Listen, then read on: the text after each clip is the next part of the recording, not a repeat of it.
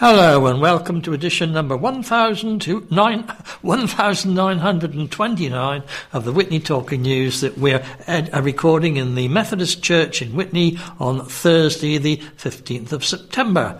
I'm Peter Bean, I edited this edition, and beside me at the recording controls is Peter Brading. Now this week the Witney Gazette is virtually full of stories about Elizabeth II, her reign and especially her influence and visiting our local area. Our four readers this evening are Alan Ravel, Anne Crawford, Michael Walsh and Valerie Palmer. And so, Alan, let's take the first page of the Gazette, which is pretty prominent with a major headline. Yes, it is. The headline is just simply "In Loving Memory" in very large type, and two photographs of the Queen when she visited West Oxfordshire. One of them, which is in black and white, inset into the page, is when she was visiting the Witney Blanket Mill in 1959. And the other one, a large colour photograph dominating the page with a smiling picture of the Queen visiting RAF Brize Norton. It doesn't say when that was, but I'm sure we'll get into that as our other readers talk about her visits to the county. And the subheading on the page reads, "Special Edition, West Oxfordshire joins the nation in paying tribute after death of Queen Elizabeth II, 1926 to 2022. Our next two articles we'll take together and they'll be read by Anne and Michael, and they're about the thoughts and prayers of the local district. Yes, the thoughts and prayers of West Oxfordshire are with the royal family, said West Oxfordshire's civic and church leaders after the death of the Queen was announced. Mayor of Witney, Liz Duncan, and the leader of the council, Vicky Gwotkin, said in a statement that they were truly saddened by the Queen's passing. They wrote, "Now is the time to reflect on her decades of diligent and dedicated service throughout the unprecedented longevity of reign and the tremendous changes she has seen in her lifetime. Having reached her milestone Platinum Jubilee, Her Majesty has been at the heart of community celebrations across the nation this year. On behalf of the Town Council and the people of the town of Witney, we offer our sincere condolences to members of the royal family at this very sad time. The flag on the town hall has been flying at half-mast, and the town's ceremonial mace bears a black ribbon. At Witney Town Council Committee meetings are cancelled during the time of national mourning. Floral tributes have been laid at St Mary's Church, and there's a book of condolence in the Corn Exchange for people to leave messages. Current Witney MP Robert Court said, "The sad passing of Her Majesty Queen Elizabeth is keenly felt by everybody throughout West Oxfordshire and beyond. For every one of us in the United Kingdom, this is a moment of deep grief and most profoundly the end of an era." As we mourn the passing of our finest monarch and remember a remarkable life, my thoughts and those of everybody in West Oxfordshire are with the royal family as we enter into this period of national mourning. But above all, we say thank you to Her Majesty for always putting our country and the Commonwealth first, for being the unifying constant in all our lives, for always finding the right words, for everything she has done and everything she has achieved, for devoting her life to us, truly Elizabeth the Great. Chair of West Oxfordshire District Council Julian Cooper said her dedication to our country and the Crown will go down in the history books, and her commitment to a life of service is an example to us all. She will be long remembered, and we are thankful for all she has done as our longest-serving monarch. Mr Cooper joined councillors, council staff and residents from across the district in laying floral tributes at St Mary's Church on Friday. In line with national guidance, the Council will be continuing business as usual over the coming days, but councillors will be wearing black armbands. The Council will fly the Union flag at half-mast until the morning after the Queen's state funeral on Monday, September the 19th. Reverend Canon Toby Wright of St Mary's Church said the church wanted to express its grief and sadness. A civic service took place at St Mary's on Sunday to give thanks for the Queen's life. The traditional blessing at the Golden Gallopers Carousel on the Lees, which opens Witney Feast, was conducted with no choir procession or hymns. He said, "Our prayers are with our new King Charles and with all the royal family. This is an additional sadness at a critical time for the nation." But he said the Queen had such a strong faith, and it was her strong hope that this was not the end, and this is a moment to hold on to that. Our hope and prayer is that she is now in glory. May she rest in peace. A prayer station has been set up in the St George's Chapel in St Mary's, offering an opportunity for silent prayer and reflection, and to light a candle and sign a book of condolences. Books of condolence are also available in council buildings at Cardston, Chipping Norton, Woodstock, Charlbury and Burford. Flowers may also be laid at the west door of St John the Baptist Church in Burford. To mark the accession of the new sovereign, King Charles III, the District Council raised the Union flag to full mast in line with protocol. It was lowered again following a proclamation ceremony in Witney Market Square and will remain at half-mast until the morning after Her Majesty's funeral. And there are pictures of the Queen visiting RAF Brize Norton, and that was actually on March the 12th, 1971. And the caption says her route was lined by members of Women's Royal Air Force and cadets from the local Air Training Force. And there's another picture of the Queen in Woodstock, and she's commenting, "My word, they are large." And it's she's making a joke as she saw gloves that were made in Woodstock for Elizabeth I. Now, Valerie, the police have got quite a job over the next few days. They have, and the headline is, "Police Face Region's Biggest Operation." The arrangements for the Queen's funeral will be Thames Valley Police's biggest ever operation, the region's Police and Crime Commissioner said. Matthew Barber said, "It is a very emotional time for the whole country. She has given a lifetime of service to the country, but she was also a 96-year-old woman who was a grandmother and held in great affection for her personal conduct as well as her national role. In public life, we've been anticipating the plans around these sorts of events for some time. The state funeral on September the 19th will take place at Westminster Abbey after the late sovereign has laid in state from today, that was Wednesday, until Monday morning at nearby Westminster Hall in the Houses of Parliament. However, a funerary procession will later head to Windsor before an interment at St George's Chapel in Windsor Castle. Mr Barber said, "It will be Thames Valley Police's biggest ever operation, and planning has been in place, working very closely with the royal household for many months through to the most minor details. During that operation, we will be assisted by the officers all over the country. Thames Valley Police will continue to police the rest of Thames Valley.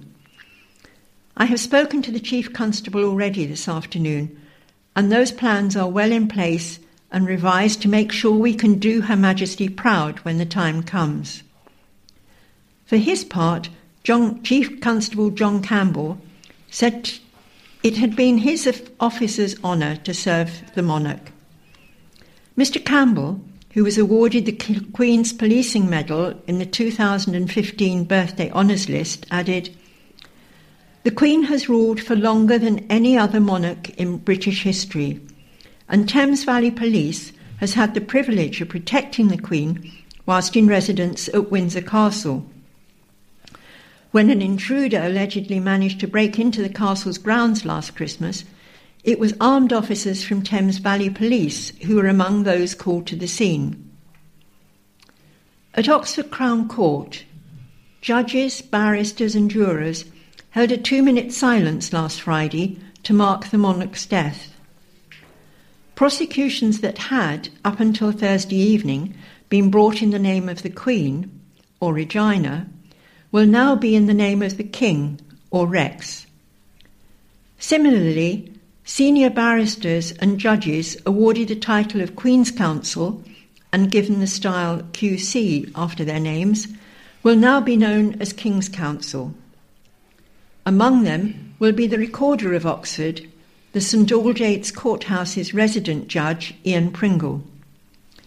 Appointed a QC long before he was elevated to the judges' bench, he will now be known as His Honour Judge Ian Pringle, KC. Gazette's coverage continues with some reflections and thoughts from David Cameron, the former Prime Minister. The headline is "No Words for Loss of Monarch," says XPM. Former Prime Minister and Witney MP David Cameron said there were no words to express the sense of loss the nation will feel.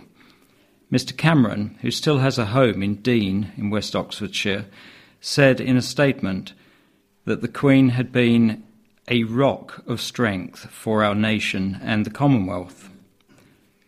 He made the first customary visit to Buckingham Palace in 2010 when he was appointed Prime Minister by the Queen after his Conservative Party went into coalition with the Liberal Democrats. He returned without a coalition partner in 2015 after a successful election when the Conservatives were returned with a majority. He said he was very proud to have served as the Queen's 12th Premier and that it was a privilege to call on her sage advice and wise counsel. He said, "There can simply be no finer example of dignified public duty and unstinting service, and we all owe our allegiance and sincere gratitude for her continued devotion, living every day by the pledge she made on her 21st birthday. Her dedication to the country has been incomparable, and as such, she leaves an enduring legacy." Mr Cameron added, "My thoughts and prayers are with the King and the royal family at this time of great sadness. The country has lost a devoted public servant, and the royal family has lost a much-loved mother, grandmother and great-grandmother." And this article was illustrated with a photograph of Mr Cameron and the Queen at an event which I think was 2015, celebrating the 800th anniversary of the Magna Carta. Oxfordshire MPs have been paying tribute to the Queen since her death last week. Conservative MP David Johnston, who represents Wantage and Didcot in the House of Commons, said she was the best servant our country has. Oxford West and Abingdon MP Layla Moran, a Liberal Democrat, said the Queen was much loved by the people of Oxfordshire. She said, "I'm deeply saddened to hear of the passing of Queen Elizabeth II, the only monarch most of us have ever known. She was much loved by the people of Oxfordshire and indeed across the world. My thoughts and condolences are with her family at this heartbreaking time. It has been an honour to have served in 2 of Her Majesty's Parliaments since 2017. As many of us have, I've admired her dignity and am grateful for her service to our country. I share in the grief that now sweeps across the nation."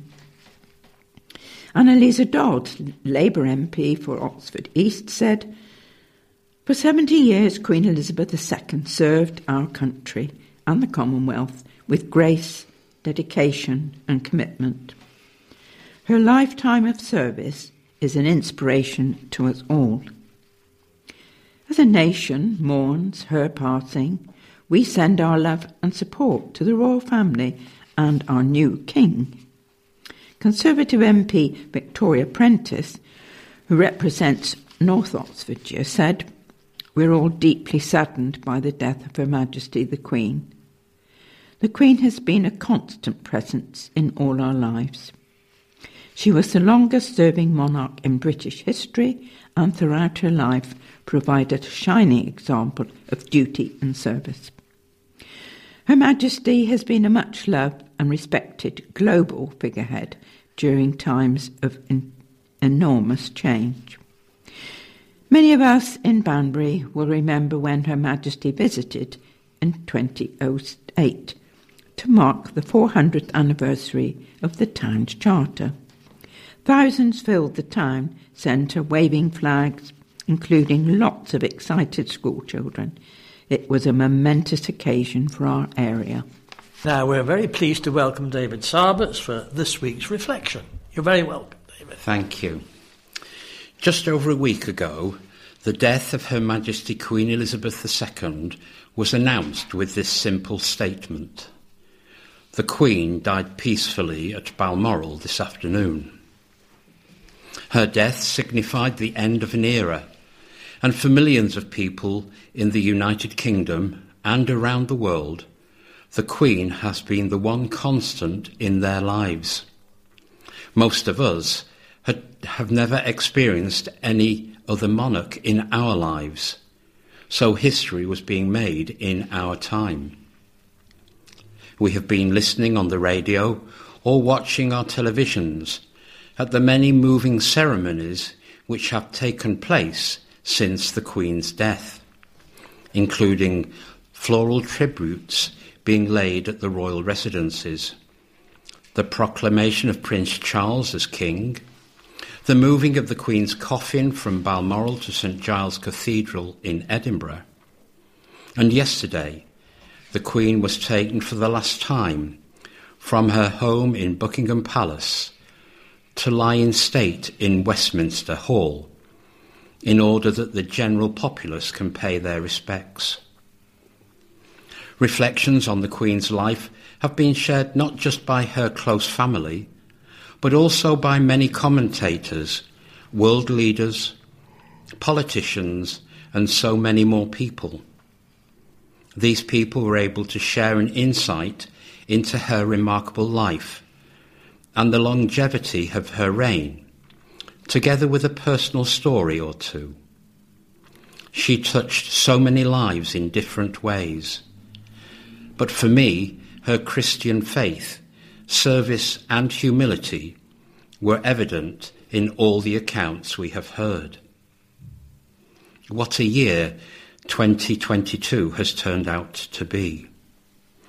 A little over 3 months ago, we celebrated the Queen's Platinum Jubilee, and on Monday the 19th of September, her funeral service will be held, a service in which we thank God for her life and celebrate it, and also honour her for the service, compassion and love she showed during her reign.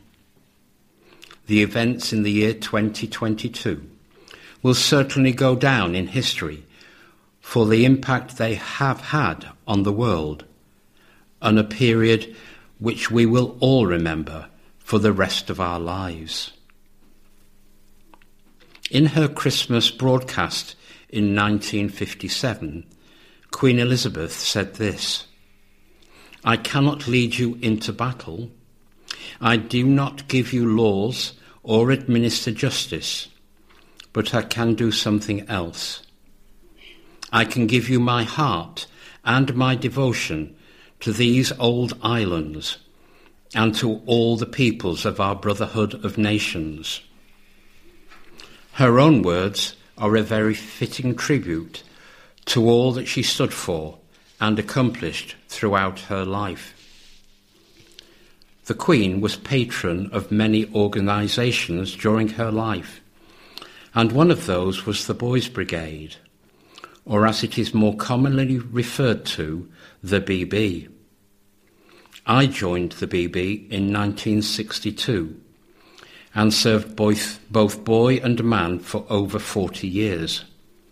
My wife and our 3 sons were also members of the BB for several years. Our boys achieved the 2 highest awards that can be gained as a member of the BB. Firstly, the President's Badge, followed by the Queen's Badge. On the 30th of April 1994, to mark the retirement of the then Brigade President, Lord Thurso, Her Majesty invited young men from all over the country who had gained those awards, which included our sons, to take part in a royal review in the quadrangle at Windsor Castle. We travelled to Windsor on a beautiful sunny day, and our three sons were part of the great company of boys who marched from the soldiers' barracks in Windsor, through the streets of the town and onto the long walk in Windsor Great Park, leading into the quadrangle inside the palace grounds. It was a moving experience for everyone. They waited in silence for the Queen to appear, and when she did arrive, she was invited to inspect the large number of boys assembled before presenting a select few with their Queen's Badge. During the inspection that followed, the Queen would stop and speak to a couple of boys in each of the columns. When she reached the column in which the boys from Witney were, she stopped to speak with one of them, David, who had learning difficulties. One of our boys who was standing next to David told us afterwards that he could smell her perfume. The Boys' Brigade was founded in 1883, and its motto is sure and steadfast, which is taken from the book of Hebrews in the Bible. And in verse 19 of chapter 6, we read these words, "Which hope we have as an anchor of the soul, both sure and steadfast." This verse gave rise to the Boys' Brigade hymn, "Will Your Anchor Hold?" The words of the chorus to the hymn have entered my mind numerous times in the past week. We have an anchor that keeps the soul, steadfast and sure while the billows roll, fastened to the rock which cannot move, grounded firm and deep in the Saviour's love. Throughout her life, Her Majesty the Queen had one constant in her life, that of knowing our Lord Jesus Christ in a personal way. For you and for me, I ask us all to reflect on the question raised in the first line of the hymn, "Will your anchor hold in the storms of life?" My reply is, absolutely. How will you answer that question? May God bless you and keep you. Amen. Thank you, David, for sharing those reflections with us. The Witney Gazette also devotes space to the national picture leading up to Monday's state funeral. Minute's silence for UK is the headline. The nation will hold a minute's silence at 8 p.m. on Sunday to mourn the Queen's death and reflect on her life and legacy. People are invited to mark the occasion privately at home, on their doorsteps or street, or at community events and vigils. Number 10 said, "Those living overseas are also encouraged to take part at 8 p.m. their time." Downing Street said the shared national moment of reflection will be an opportunity for everyone across the UK to mark the Queen's death. The Prime Minister's official spokesman said people are encouraged to come together. At 8 p.m. on Sunday, September the 18th, the night before the state funeral, there will be a 1-minute silence where the public are invited to come together and observe a national moment of reflection to mourn and reflect on the life and legacy of Queen Elizabeth II, he said. The silence can be marked privately at home on your own or with friends and neighbours, out on your doorstep or street with neighbours, or any locally arranged community events and vigils. We encourage local community groups, clubs and other organisations to mark this moment of reflection. The shared national moment of reflection is an opportunity for everyone across the UK to mark the death of Her Majesty and we will set out details of where the Prime Minister will mark it closer to that time. The spokesman also suggested commuters may want to change their working patterns accordingly, as the capital would be extremely busy for the Queen's lying in state. Infrastructure for the queue was set up so the public could view the Queen's coffin in Westminster Hall through to next Monday morning, before her funeral, with security staff preparing for millions of people to line up and pay their respects.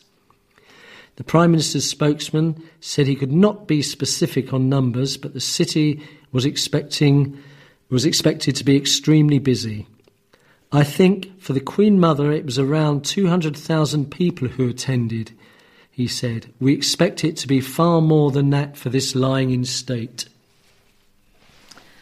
On whether commuters should work from home this week if they normally travel into the capital from outside London, he said some people may wish to change their working patterns accordingly, but acknowledged not everyone will have that ability. Members of the public are being encouraged to plan ahead, with the Army expected to be on hand to support the events in London over the coming days, the spokesman said. It will be about encouraging the public to plan ahead and to be prepared for obviously London being extremely busy during this time, he said. We do want to ensure as many people as possible are able to come into London during this time. This is the overarching aim. But equally, we need to ensure that people know what to expect and that they should plan ahead. It comes after Culture Secretary Michelle Donlan reportedly told colleagues people could be queuing for up to 30 hours, with the government planning for unprecedented demand. Asked if there will be any facilities for those who physically cannot wait for that length of time, the spokesman said, "Obviously we want everyone to be able to attend, regardless of whether they have disabilities. Our focus is on ensuring they have the information needed to make the decision about what's right for them. There will be toilet facilities, there will be first aid available. There will be the ability for people obviously to go and use toilets and return to queues and things like that." And the programme for the next days, Wednesday, September the 14th, the Queen's lying in state began in Westminster Hall, Operation Marquee, following a ceremonial procession through London. It will last 4 days. Thursday the 15th, lying in state continues, and a rehearsal is likely to take place for the state funeral procession. Friday the 16th to Sunday the September the 18th, lying in state continues. Heads of state begin to arrive for the funeral. Monday, September the 19th. The lying in state ends at 6:30 a.m. The Queen's state funeral will take place at 11 a.m. in Westminster Abbey, London. And we're back in West Oxfordshire for this story, which is headlined Proclamations of New King Charles. Hundreds gathered in the towns and villages of West Oxfordshire to mark the accession of Charles III. The former Prince of Wales was officially proclaimed king at a ceremony at St James's Palace in London on Saturday, and smaller ceremonies followed around the country, including in Witney and in Chipping Norton. The proclamation in Witney was led by the Mayor of Witney, Liz Duncan, and delivered by Royal Representative and one of the Deputy Lieutenants of Oxfordshire, Rod Walker. Witney Town Band and cadets from the 2120 Squadron and the Army Cadet Force were in attendance. On the dais were Town Clerk Sharon Groth, the Reverend Canon Toby Wright, Town Crier Jean Postlethwaite Dixon, and Mace Bearer Nick Buckle. The Union flag at West Oxfordshire District Council was raised to full mast while the proclamation took place. The flags were then lowered to half-mast again and will remain there until the morning after the Queen's state funeral. In Carterton, the proclamation was delivered from the balcony of the town hall by Deputy Lord Lieutenant of Oxfordshire Ron Spurs and cheered by a crowd of about 250 people. A large floral tribute was laid on the war memorial. The proclamation ritual goes back centuries when word of mouth was the only way of cascading information. Sandra Coleman, Mayor of Chipping Norton, led a ceremony on the steps of the town hall there. Representatives of the Royal British Legion, Chipping Norton Fire Service, St Mary's Church, Chipping Norton councillors and previous mayors cheered the proclamation delivered by another Deputy Lord Lieutenant, Martin Fines. The Oxfordshire County and City proclamation was read by the High Sheriff of Oxfordshire, Mark Beard, at Carfax. Susanna Pressel, Chair of Oxfordshire County Council, said, "Although the passing of Queen Elizabeth II is a time of great sadness for the people of Oxfordshire and for the nation and Commonwealth today, it is also a moment of hope, a seamless continuation of our constitutional monarchy with the proclamation of the accession of Charles III. We wish His Majesty well in his forthcoming duties and responsibilities." She concluded with, "God save the King." The proclamation of a new monarch was last performed in February 1952 on the accession of Queen Elizabeth II. And the story is illustrated with a photograph on the steps of the town hall at Chipping Norton, where perhaps 20 people, some in uniform and other regalia, are representing the community at the proclamation ceremony for the new king. King Charles III led the royal family in a poignant display of respect for the late Queen, walking behind the monarch's coffin with his siblings. Expressionless and looking straight ahead, Charles was joined by the Princess Royal, Earl of Wessex and Duke of York, as they followed the hearse carrying the Queen's oak coffin. It travelled from the Palace of Holyrood House, the Sovereign's official Edinburgh home, to St Giles Cathedral, where a service of thanksgiving for the life of the late monarch was held. Following in a car was the Queen Consort and the Countess of Wessex. But the new Prince of Wales and his brother Harry did not take part in this procession. At the beginning of the service, the Reverend Callum MacLeod welcomed the royal family, representatives of our nation's life and people whose lives were touched by the Queen in so many unforgettable ways. The headline is Tribute to the Queen. A UK Christian charity has paid tribute to the Queen. Elizabeth II died at her Scottish residence, Balmoral Castle, last Thursday, surrounded by members of the royal family. Christian Action Research and Education, CARE, a Christian voice in British politics since the 1980s, paid tribute to a remarkable 70-year reign. Ross Hendry, CEO of CARE, said, "We at CARE are deeply saddened by the death of Her Majesty the Queen. Our thoughts are with her children, the wider royal family, and all who knew her. Throughout her remarkable 70-year reign, she was a gentle and stable presence in our national life, bringing encouragement to millions of people. The Queen will be remembered as a servant leader devoted to the people of England, Scotland, Wales and Northern Ireland and other nations across the Commonwealth." And the title is How the Queen Spread Joy with Decades of Tours Across the County. The Queen's first visit to Oxfordshire was as Princess Elizabeth in 1948, when she met staff, students and a tortoise at Oriel College. But she returned many times over the following decades, and on each occasion brought joy to the communities she visited.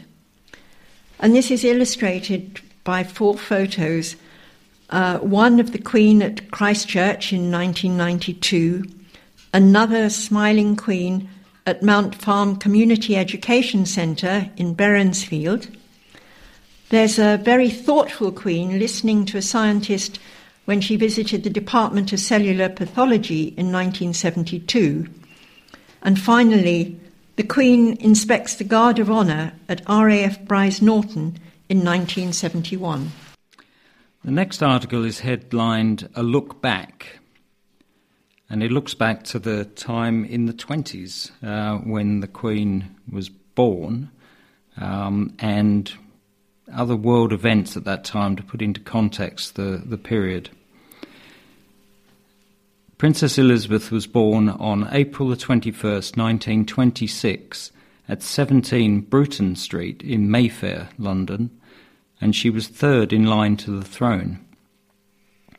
She was the first child of the Duke of York, Prince Albert, and his wife, Elizabeth, who later became King George VI and Queen Elizabeth. The princess was christened Elizabeth Alexandra Mary in the chapel at Buckingham Palace. She was named after her mother, and her two middle names are those of her paternal great-grandmother, Queen Alexandra, and her paternal grandmother, Queen Mary. The Prime Minister in 1926 was the Conservative Stanley Baldwin, who had won the 1924 general election. In the Soviet Union, Stalin had succeeded Lenin in 1924, while Mussolini had come to power in Italy in 1922. Calvin Coolidge was President of the United States of America. In 1926, a 9-day general strike was called in support of the miners, and martial law was declared. And also in 1926, a new device was launched by John Logie Baird called the Mechanical Television System. 31 years later, the Queen would make her first televised Christmas address to the Commonwealth, saying, "I very much hope this new medium will make my message more personal and direct. It's inevitable that I should seem a rather remote figure to many of you, but now, at least for a few minutes, I welcome you to the peace of my own home." And some other milestones around that time. In 1936, Princess Elizabeth's uncle, Edward VIII, abdicated, her father became George VI, and she became heir to the throne. In 1947, Princess Elizabeth married Prince Philip of Greece and Denmark at Westminster on November the 20th. Elizabeth wore a dress that she had paid for with ration tokens. The pair were in love, despite the fact that Philip was a controversial choice. He was foreign-born with no financial standing or kingdom. His sisters were married to men with links to the Nazis, so they were not invited to the wedding. Philip renounced his Greek and Danish titles, converted to Anglicanism, and adopted the title Lieutenant Philip Mountbatten. The king made Philip the Duke of Edinburgh and granted him the title His Royal Highness. The couple were married for just over 73 years until his death on April the 9th, 2021. This item is headed A Life of Devotion.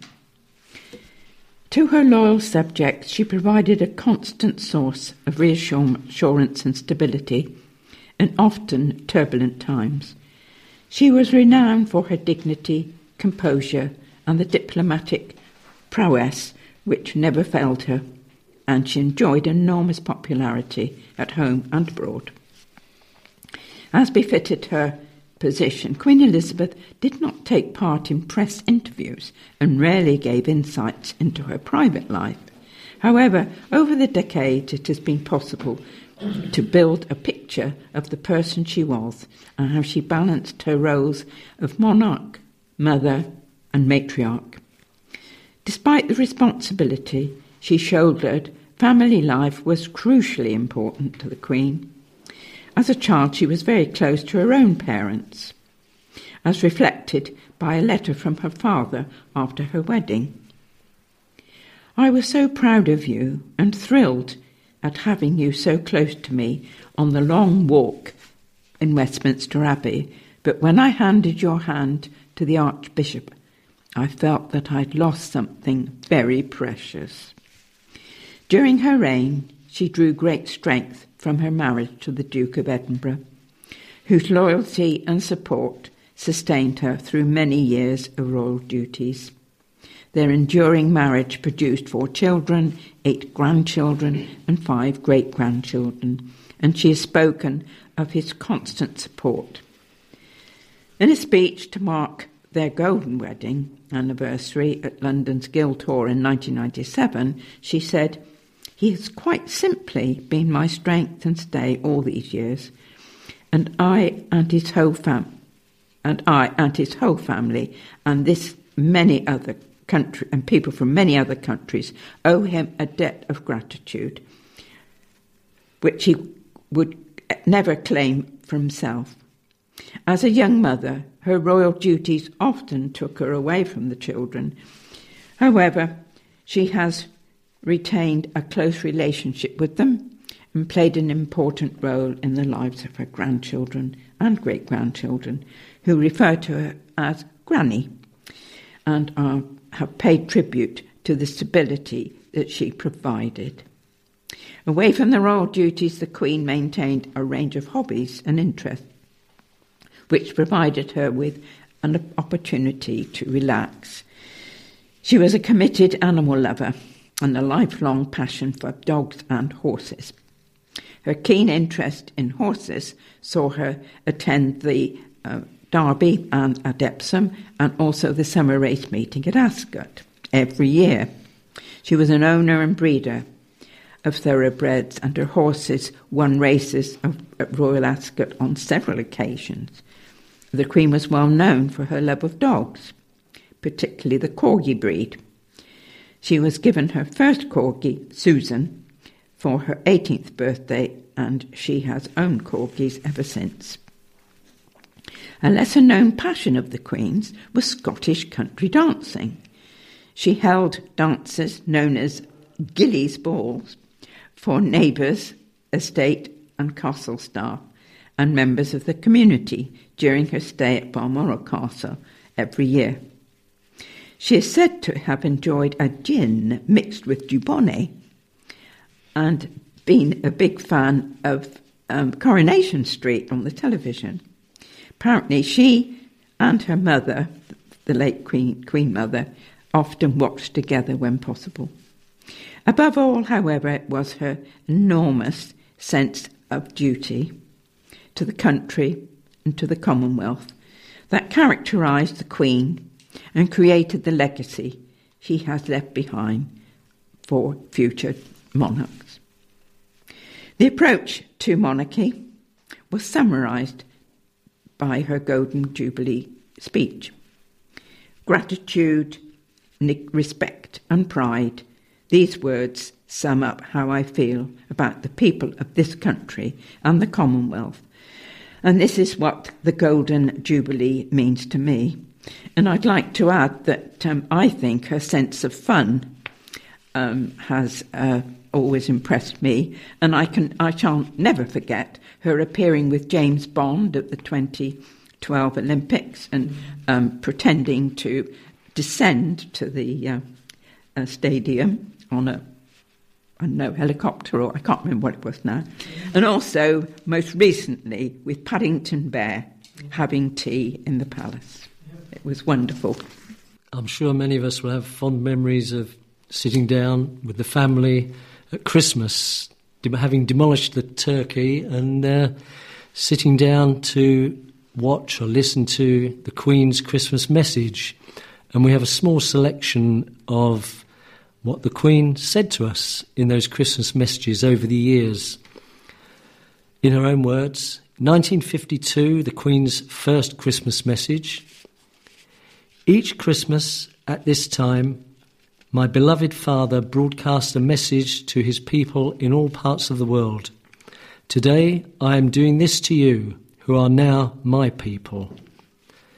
Then in 1957, it was the Queen's Christmas message televised for the first time, when she said, "It is inevitable that I should seem a rather remote figure to many of you, a successor to the kings and queens of history, someone whose face may be familiar in newspapers and films, but who never really touches your personal lives. But now, at least for a few minutes, I welcome you to the peace of my own home. In 1997, the year of Princess Diana's death and the Queen and Prince Philip's golden wedding anniversary, she said, "This interweaving of joy and woe has been very much brought home to me and my family during the last months. We all felt the shock and sorrow of Diana's death. Thousands upon thousands of you expressed your grief most poignantly in the wonderful flowers and messages left in tribute to her. That was a great comfort to all those close to her, while people all around the world joined us here in Britain for that service in Westminster Abbey.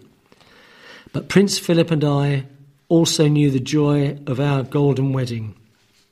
We were glad to be able to share this joy at Buckingham Palace with many other couples who are celebrating their 50th anniversary this year. In 1995, it was the 50th anniversary of VE Day and VJ Day, and the Queen told us, "During a year of wartime commemorations, which has seen Commonwealth countries honouring their past, it has sometimes been tempting to let nostalgia lend a rosy glow to memories of war, and to forget the benefits of the relatively peaceful years brought for us by the heroism and sacrifice to which we have been paying tribute. Those who suffered the horrors of warfare in whatever guise will not have been prey to this temptation. For them, war was not a boy's own tale of comradeship and good cheer, but one of hard slog, danger, suffering and exhaustion." 2016, the year that Britain voted to leave the EU, and the Queen told us, "As we leave the European Union, we must seize an historic opportunity to forge a bold new role for ourselves in the world and to unite our country as we move forward. And with our international partners, we must work together to promote trade, increase prosperity and face the challenges to peace and security around the world." And finally, January the 18th, 2020, and the Queen was responding to Harry and Meghan's wish to stand down from being senior royals. Harry, Meghan and Archie will always be much loved members of my family. I recognise the challenges they have experienced as a result of intense scrutiny over the last 2 years and support their wish for a more independent life. I want to thank them for all their dedicated work across the country, the Commonwealth and beyond, and I'm particularly proud of how Meghan has so quickly become one of the family. It is my whole family's hope that today's agreement allows them to build a happy and peaceful new life. Well, the Queen spent her childhood in the pre-war years, and the late Molly Harris, who was a great friend of the Witney Talking News, spent her childhood during a similar period in the village of Ducklington near Witney, and she recorded her memories in a book entitled The Green Years, from which the following extract is taken. During the early 20s, early 30s, only a few families in the village owned a crystal set. We were one of these because our stepfather was clever with his hands, and he'd made one. He'd bought copper wire, ebonite, and a magic thing called a crystal in a glass tube, which I believe was called a cat's whisker because of its fineness. The same other parts of the wonderful contraption, which were then transmitted words and music all the way from London. Mind you, you also needed to have a tall wireless pole, which had to be erected at the bottom of the garden. And the higher and further away from the home the pole was, the better the reception. A wire was then stretched to the top of the pole and brought into the house when it was connected to the wireless set. You had to have an earth, which, as well as this, after being attached to the set, was then taken out of the house, via the window in our case, and then plunged into the soil in the garden. To be able to listen to this wonderful invention, you also needed a pair of headphones, or earphones, so really only one person at a time could listen. Sometimes our stepfather would call us, "Come, quick, and hear this, it's wonderful." and he would swivel the headphones around so that we each had one earpiece pressed against our young pink ears, and we would sit there absolutely transfixed, listening to this magic contraption which brought in some mysterious way music and words from a distance of 60 miles away.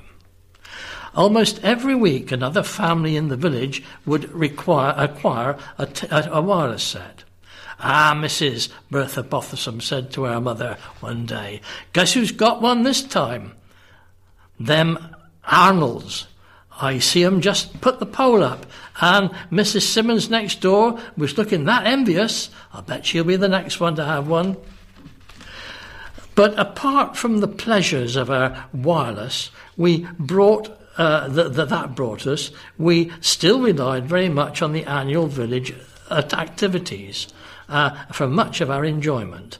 And the highlight of the year was the parish tea, which was always held on the Tuesday nearest 12th night, a night when we tirelessly galloped around the parish room, joining in with the Lancers, Roger de Coverley. But to me, the highlight of the evening was when Mr. Franlin, the MC, announced, "And now the next dance will be a Paul Jones." When I, as a fat 14-year-old, had the choice and the chance to dance with grown-up men. Real good dancers, some of them were too. Somehow I nearly always got fat Mr. Spink. Mind you, he waltzed beautifully, and I seemed to ride around the room on his fat stomach, my feet just skimming the ground. We took a lot of room, Mr. Spinks and I, for as he twirled me around and round, his left arm, which lightly held my right, was held outstretched. His eyes closed dreamily as we glided around and round to the strains of the Blue Danube. "Make a good dancer one day, I shouldn't wonder," he puffed at me as the dance ended. Well, interesting to compare those days with all the developments that have happened since in technology, and of course the entertainments that children have nowadays compared with that. Right, okay, we've got notice board to come next, and we do have some birthdays in the coming week. There are actually 3 of them, and 2 of them are on the 16th of September, and that is Mrs. K.M. Atkins of Whitney and Mrs. Daphne Wright of Whitney. And then on the 17th, it's Mrs. Audrey Burney of Whitney. And of course, to all of them, we say many happy returns, and we hope you have a splendid day. And now it's quiz time, and we've got last week's quiz and supplied, thankfully, with the answers. So, question 1, which South American city is served by El Dorado Airport? Any ideas? Blank. And it was Bogota in Colombia.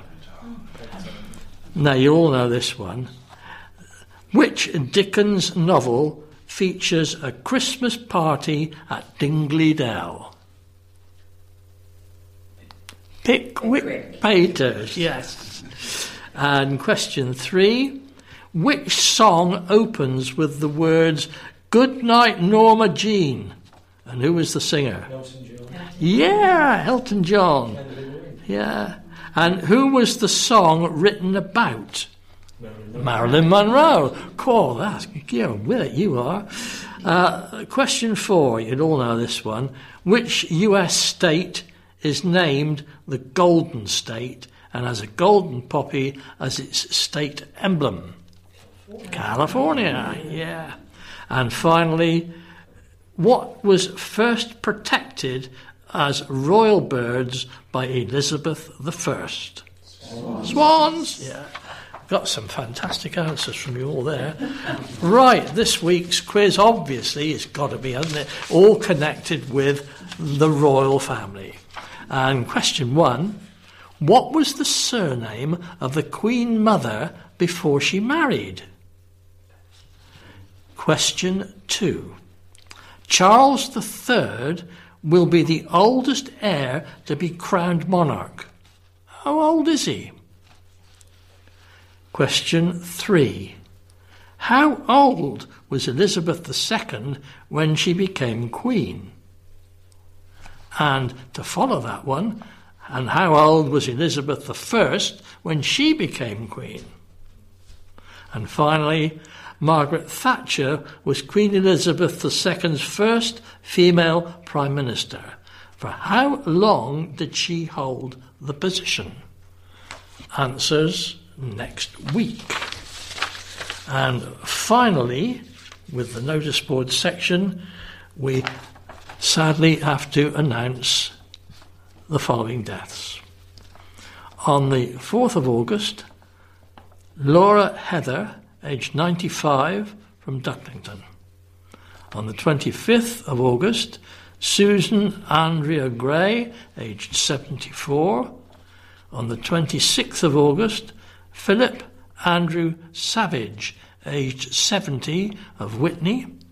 And on the 1st of September, John William Chandler, aged 79.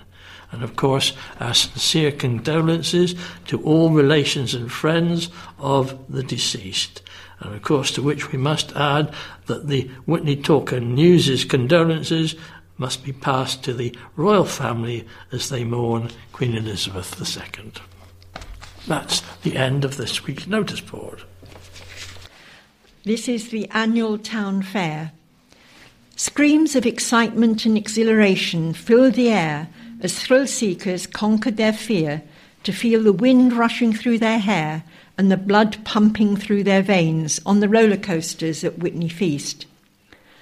Hundreds of families headed to the Leas on an unseasonably warm night for the event, featuring over 60 rides and attractions. Back in Witney for the first time in 4 years was one of the UK's most iconic thrill rides, Air.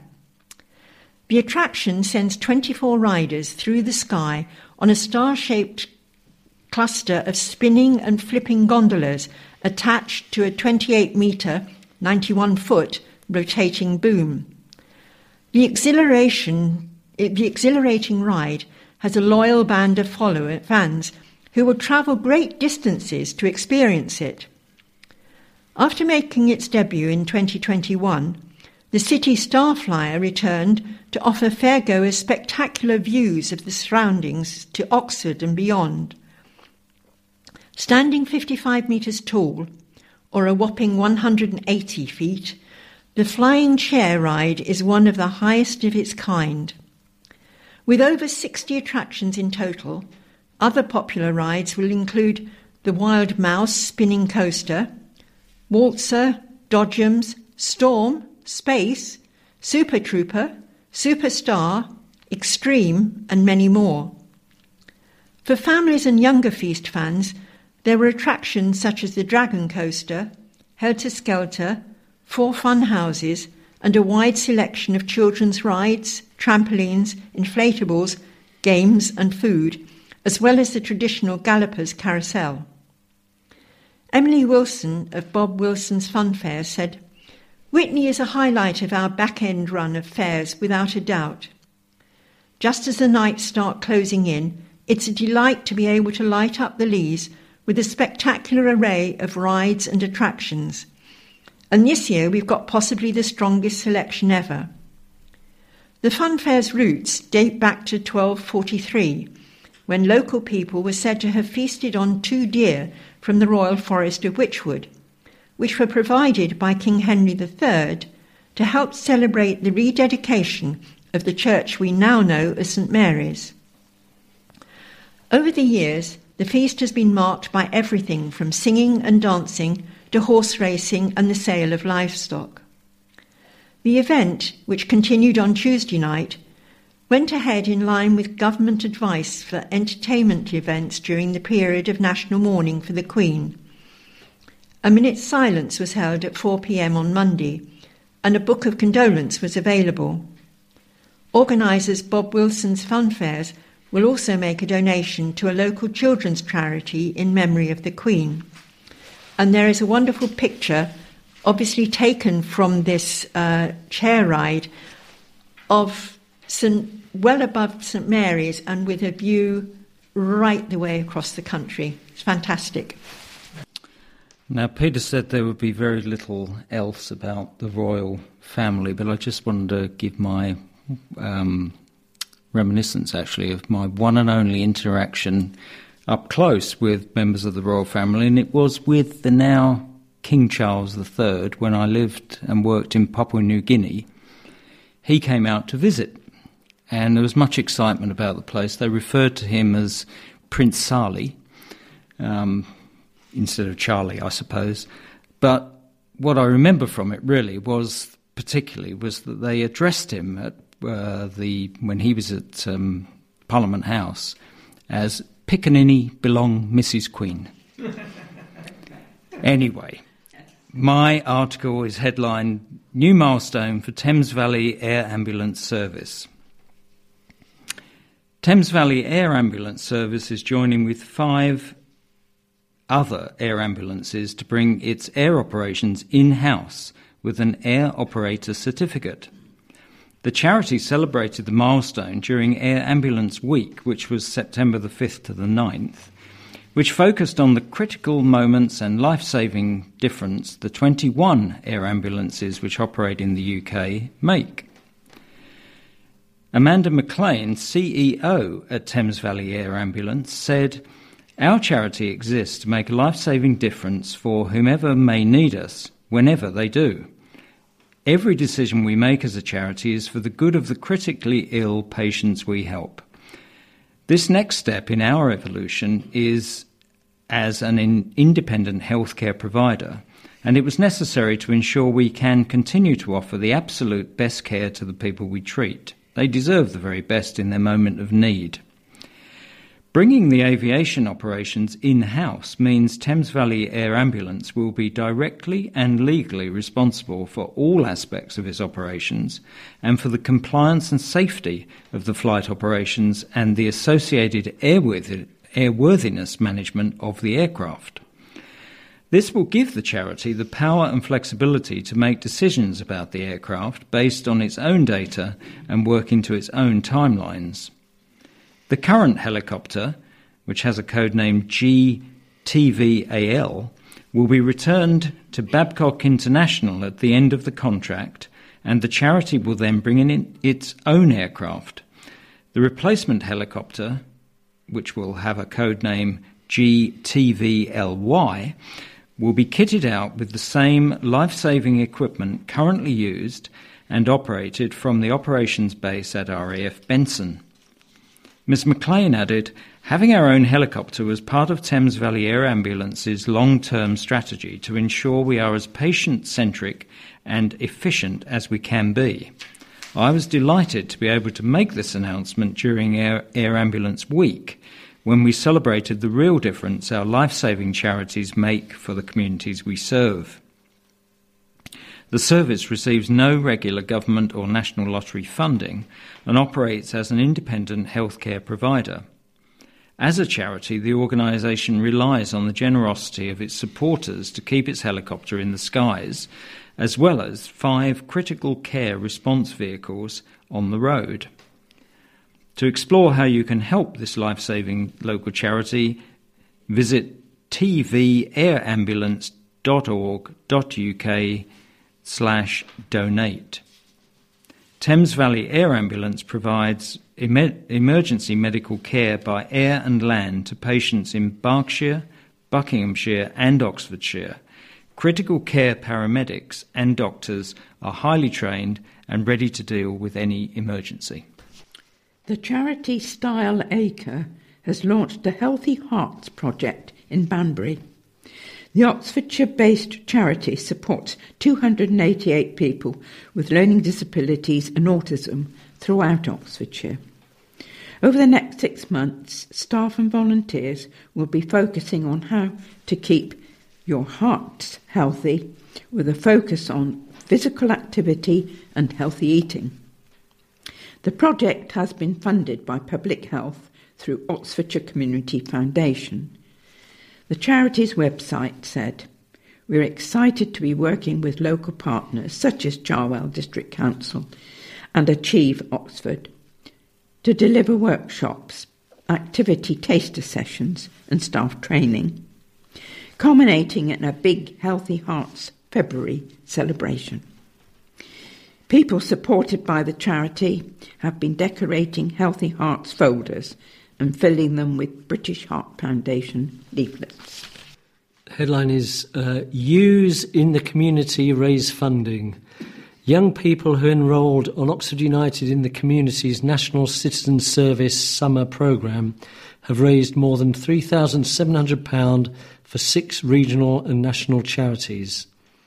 Asylum Welcome, Age UK, Oxfordshire, Samaritans, Children's Cancer and Leukaemia Group, Homeless Oxfordshire and Restore each received a portion of the £3,715 participants raised for their respective social action projects. The projects were planned and delivered in the second week of Oxford United in the Community's 2-week courses, which were hosted in partnership with the English Football League Trust. Programmes are government funded and aim to promote essential life skills in people aged 16 and 17 by developing teamwork, organisation and project planning skills. Scores of participants were split into 6 teams in 2 waves this summer. They were then tasked with delivering a project which would positively impact the lives of people and groups living in Oxfordshire. Aled Newton, NCS Programme Manager at Oxford United in the Community, said, "All participants should be very proud of their efforts this summer. Together they have raised an extraordinary amount of money which will directly support people in need living locally and help tackle live issues including homelessness, loneliness, our physical and mental well-being and more." Now this article focuses not on the Queen but on the King. He said, "Queen Elizabeth was a life well lived, a promise with destiny kept, and she is mourned most deeply in her passing. That promise of lifelong service I renew to you all today." On the Queen's death, Prince Charles ascended to the throne. At 73 years of age, King Charles III is the oldest heir to be crowned monarch. The Accession Council met at St James's Palace on Saturday, September the 10th, to formally declare him as the new monarch. News of his accession was proclaimed across England, Scotland, Wales and Northern Ireland over the weekend. And below a photograph of a younger Prince Charles in Royal Air Force uniform is the saying, "Long live the King, Charles III." Well, that's all we've got time for, so please remove the memory stick from the playback unit and close that metal shield. And please remember to reverse the plastic address label on the yellow pouch before you post it back to us. And please could you do that as soon as possible, because we sometimes run out of labels and pouches and are then unable to continue our service to you. Now, it only remains for me to thank the Witney Gazette for the stories we've had tonight, which were heavily, obviously, emphasising the death of Queen Elizabeth. And we've got to thank, of course, our technical expert, Peter Brading, and our copiers, who are going to be Peter and Valerie. And then also there were those people who were checking the pouches and the memory sticks that you've returned and keeping records in our register. And they were Francis Ashling and Rachel Fielding. And so finally, there are 4 readers. They were Alan, Anne, Michael and Valerie. And I know we'd all like to say goodbye, and so until our next edition, Goodbye. Goodbye.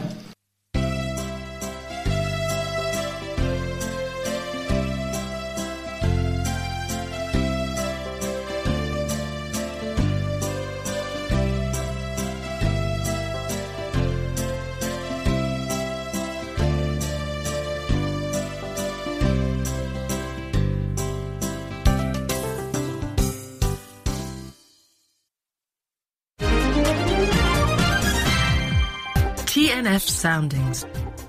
Features from across the UK. Now for a look at some of this coming week's radio highlights. We hope we've picked ones, particularly Saturday, Sunday and Monday, which won't be affected by the funeral of Her Majesty the Queen. Details of that coming up in the highlights on Monday. But we'll start with Saturday, September 17th. On Radio 4 at 2:45, this week's episode of 39 Ways to Save the Planet is called Big Drop Energy. As society increasingly relies on wind and solar energy, what happens when the wind doesn't blow and the sun doesn't shine? The programme looks at how the answer could lie with a deceptively simple pulley system. On Radio 4 Extra at 4, Fighting Over Beverley is Israel Horowitz's story, in which a man from Yorkshire travels to America to reclaim a war bride 45 years after they met. Also on Radio 4 Extra at 7, Pam Ayres' The Radio Years celebrates her remarkable life and BBC radio career. While on Saturday on Radio 4 at 9:45pm, Joe Smith and his Waxworks. The Living Ghosts is the first of a three-part series about the life and work of touring 19th century waxwork showman Joe Smith, as told via the memoirs of colleague and nephew Bill. Sunday, September 18th, and on Radio 4 at 11:15am, Desert Island Discs, when the castaway is TV presenter and former tennis star Sue Barker. The programme on the World Service at 10:30 sounds intriguing. Heart and Soul looks at the connections between beer and Christianity. On Radio 4 Extra at 1, you can hear an omnibus edition of In Search of Mary Shelley, a reading from Fiona Sampson's biography of the author of Frankenstein. Back to Radio 4 on Sunday afternoon at 2:45, What Really Happened in the 90s is a look back to the moments in the 1990s that helped shape the world today. The first of 10 episodes, Cool Britannia, looks at London's emergence as a dominant centre of economic and cultural activity. It's followed at 3 o'clock on Radio 4 by the final part of North and South by Elizabeth Gaskell. While on Radio 3 at 6:45 in California Burning, poet and novelist Kim Adonisio, alarmed by the state's increasing number of wildfires, heads to National Secure Forest to follow in the footsteps of Jack Kerouac, who spent a season as a fire lookout there. On to programmes then that are broadcast at the same time every day, all week. Usually Monday to Friday. We think this week will be slightly different because of the funeral of Her Majesty the Queen. But they will be on the rest of the week, same time, same radio station, every day. At 9:45am on Radio 4, the book of the week is Fen, Bog and Swamp by Annie Proulx, who channels her environmentalist passion in a history of the world's wetlands described as an elegant and compelling contribution to the debate around climate crisis. On Radio 3 at 12 noon, composer of the week is Emily Meyer, 1812 to 1883. The German composer, who was known in her lifetime as the female Beethoven and considered by some to be the most prolific female composer of the Romantic period. At 1:45 each day on Radio 4, The Boy in the Woods continues. While on Radio 4 Extra at 2, In Montparnasse charts the birth of surrealism in this racy, rackety Paris quartier. It's followed at 2:15, still on Radio 4 Extra, by the first of a Series 2 of Eleanor Rising, about the young Eleanor of Aquitaine. Well, at 3:30 every day on Radio 4, you can hear the shortlisted entries in the BBC National Short Story Awards. And each day finishes at 10:45 at night on Radio 4, The Book at Bedtime, Stone Blind, the story of Medusa, as it's never been heard before, charting how she is unjustly cursed and transformed. On to then the radio highlights for the rest of the week, and we start with Monday, September 19th, and it will be a very different day on British radio. For the first time in commercial radio's history, there will be the funeral of Her Majesty the Queen, and the BBC will be covering it, of course, on BBC Radio 4. What we do know about the funeral service is that it will be at 11 o'clock at Westminster Abbey.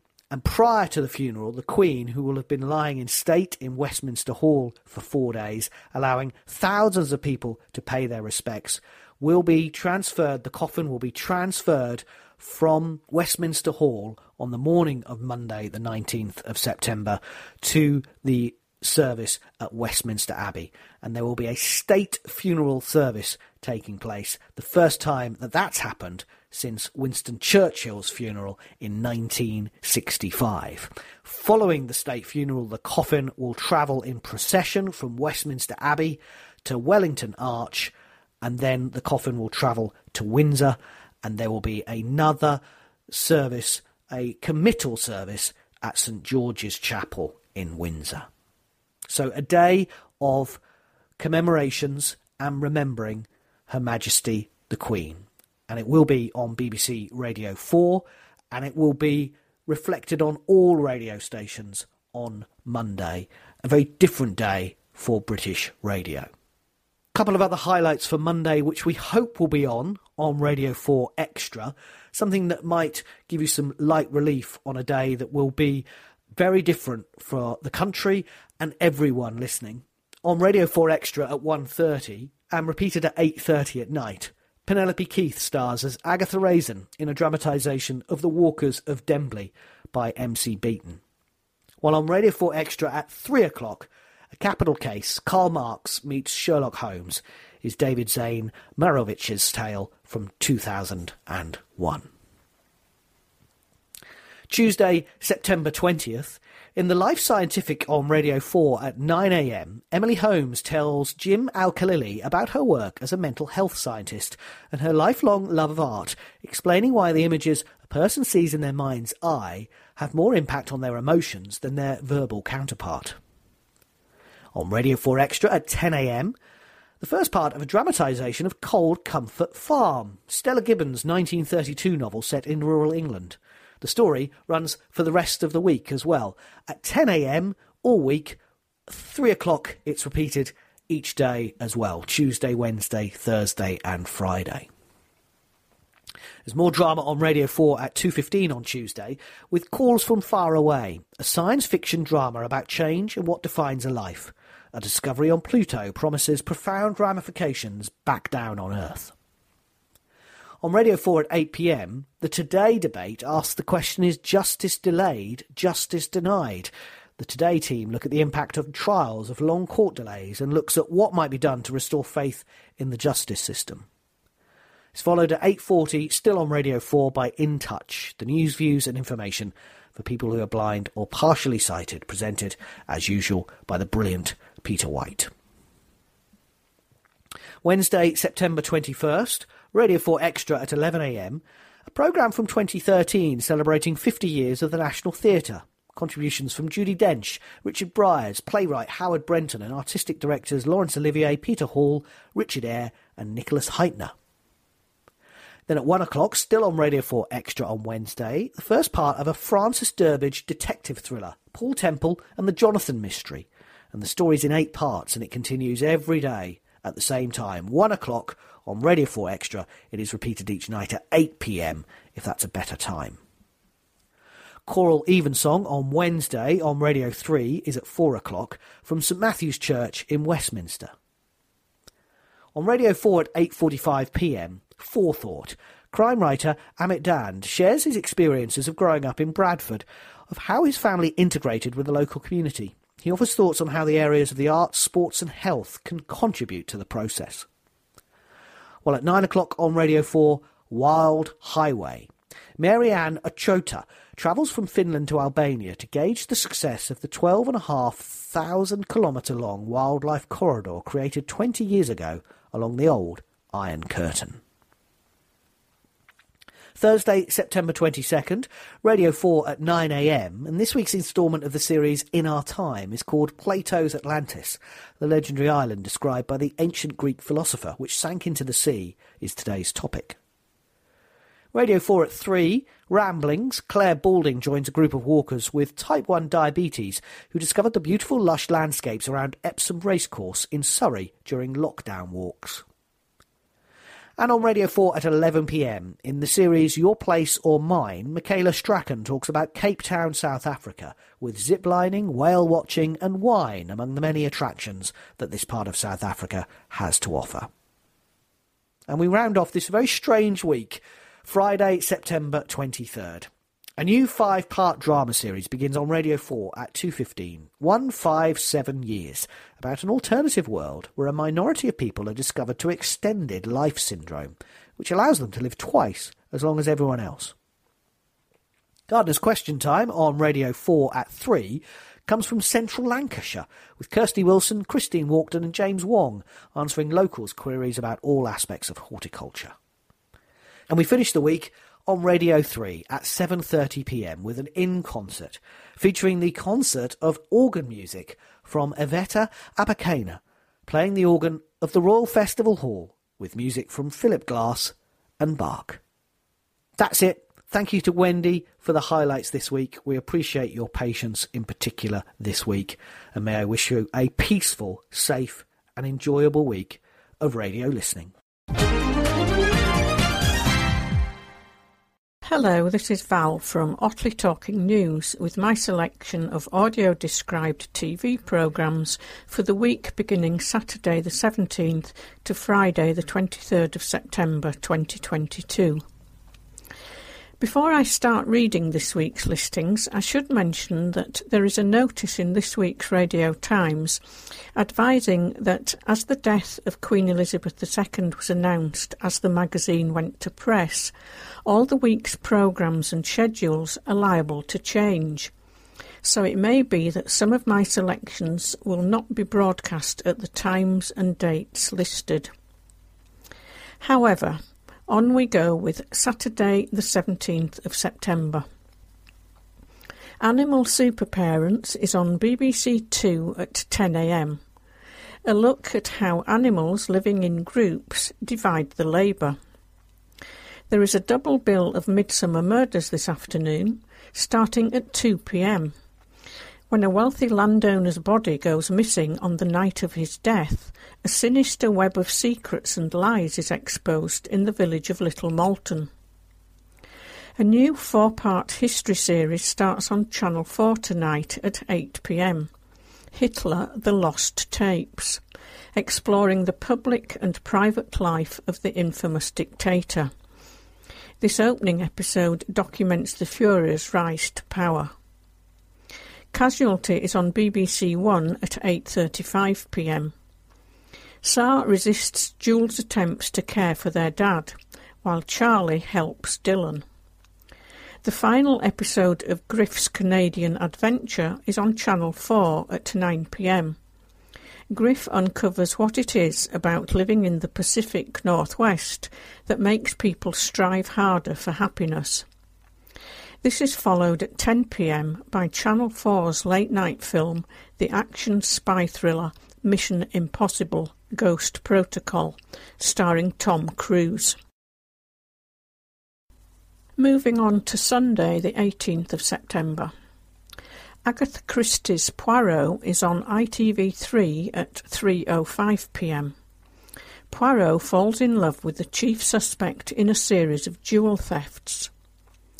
Gino's Italy, like Mama used to make, is on ITV at 7:30pm. Gino heads for Tuscany and is inspired to cook a delicious steak Fiorentina. Frozen Planet 2 is on BBC One at 8pm. After 4 months of winter darkness over the Arctic Ocean, the sun returns and mother polar bears lead their cubs down to the sea ice to hunt. Tonight's finale of the drama Ridley is on ITV at 8pm. When Ridley and Carol are called out to investigate the death of a man who fell from his balcony, the former detective makes a shocking discovery, linking the current murder case with the arson attack which killed his family. 2 choices at 9pm. The Radio Times pick of the day is the new series of the crime drama Bloodlands on BBC One, starring James Nesbitt. When DCI Tom Brannick is called to the scene of a shooting, he recognises the victim as an accountant from his past, and the investigation of the dead man's widow soon leads Tom into a web of intrigue. Simon Reeve's South America is on BBC Two at 9 p.m. Simon visits the biggest country on the continent, Brazil, beginning in one of the remotest regions of the Amazon. Now for those daytime programmes which are on at the same time throughout the week. A new series, Northern Justice, is at 10 a.m. Homes Under the Hammer is at 11:15. Bargain Hunt is at 12:15. Doctors is at 1:45. And Escape to the Country is at 3 p.m. All these programmes are on BBC One Monday to Friday. Dickinson's Real Deal is at 2 p.m. on ITV, and Heartbeat is at 5:55 p.m. on ITV3 Monday to Friday. Great American Railroad Journeys is on BBC 4 at 7 p.m. Monday to Thursday. Now on to Monday, the 19th of September. The BBC and other main TV channels will be covering Queen Elizabeth II's funeral, probably for most of the day, but unfortunately we don't have full details at the moment. This will obviously affect the Radio Times schedules and may include the following programmes. Endeavour is on ITV3 at 8 p.m. Morse investigates when a tragic car accident turns out to be something far more questionable. In Jamie's One Pan Wonders at 8:30 p.m. on Channel 4, Jamie makes smashed lemongrass chicken and sweet potato chilli. A new 3-part thriller, Crossfire, starts on BBC One at 9 p.m. tonight, starring Keely Hawes as Jo, a woman whose dream holiday is shattered when gunmen attack the holiday complex. This is the Radio Times pick of the day. Parts 2 and 3 are at the same time on Tuesday and Wednesday. The final part of The Boys from Brazil, Rise of the Bolsonaros, on BBC Two at 9 p.m, tells the story of Brazilian President Jair Bolsonaro's time in office from his inauguration in 2019 to the campaign for next month's election. Tuesday, the 20th of September. 4 choices at 8 o'clock tonight. On BBC Two, The Hotel People. At the prestigious Culloden Hotel in Belfast, new General Manager Andy and his team are working hard to please guests and maintain a 5-star reputation. On ITV, there is a repeat of Vera from Series 11. The body of an addiction support worker is discovered in the unforgiving wilds of the Northumberland National Park. On Channel 4, in the Great British Bake Off, it's Biscuit Week. Over on Channel 5 at 8 p.m, The Yorkshire Vet. Julian Norton performs an emergency plasma transfusion for a baby alpaca on the front lawn of the practice in Thirsk, and Peter Wright attends to a cat with a serious eye problem. The second part of the thriller Crossfire is on BBC One at 9 p.m. Now we move on to Wednesday, the 21st of September. 2 choices at 8 p.m. tonight. In the Repair Shop on BBC One, items for repair include a unicycle, a huge copy of the Bible, a water-damaged wooden table, and a colourful ring which was discovered in a scorched state at the bottom of a fireplace. A new series of Handmade, Britain's Best Woodworker, starts on Channel 4. 10 enthusiasts have just 2 days to produce a dining table inspired by a country of their choice. On BBC Two at 8:30 p.m, in Nadia's Everyday Baking, she offers up her favourite go-to roasts, including a roast chicken with a difference. Doc Martin is on ITV at 9 p.m. Martin attends Stuart's survival course, but unlike PC Penhale and Al, it's not as one of the participants. The final episode of Crossfire is on BBC One at 9 p.m. We end today's choices with The Great on Channel 4 at 11:05 p.m. While co-parenting their newborn son, Catherine and Peter try to evade their feelings for each other, but then the baby goes missing. Thursday, the 22nd of September. Saving Lives at Sea is on BBC Two at 8 p.m. In Eastbourne, new recruit Chris is put to the test when two people are cut off by the tide near Beachy Head. John and Joe Bishop, Life After Death, is on ITV at 9 p.m. Comedian and actor John Bishop and his hearing-impaired son Joe embark upon a journey to understand more about the deaf community. They attempt to learn British Sign Language, BSL, together, and John sets himself the challenge of performing an entire comedy routine in BSL. All Creatures Great and Small is over on Channel 5 at 9 p.m. James struggles to get Siegfried to let him take the reins now that he is junior partner at the practice. Finally, we come to Friday, the 23rd of September. The fourth series of supernatural comedy Ghosts starts tonight at 8:30 p.m. on BBC One, when Alison and Mike open a bed and breakfast. This is the Radio Times pick of the day.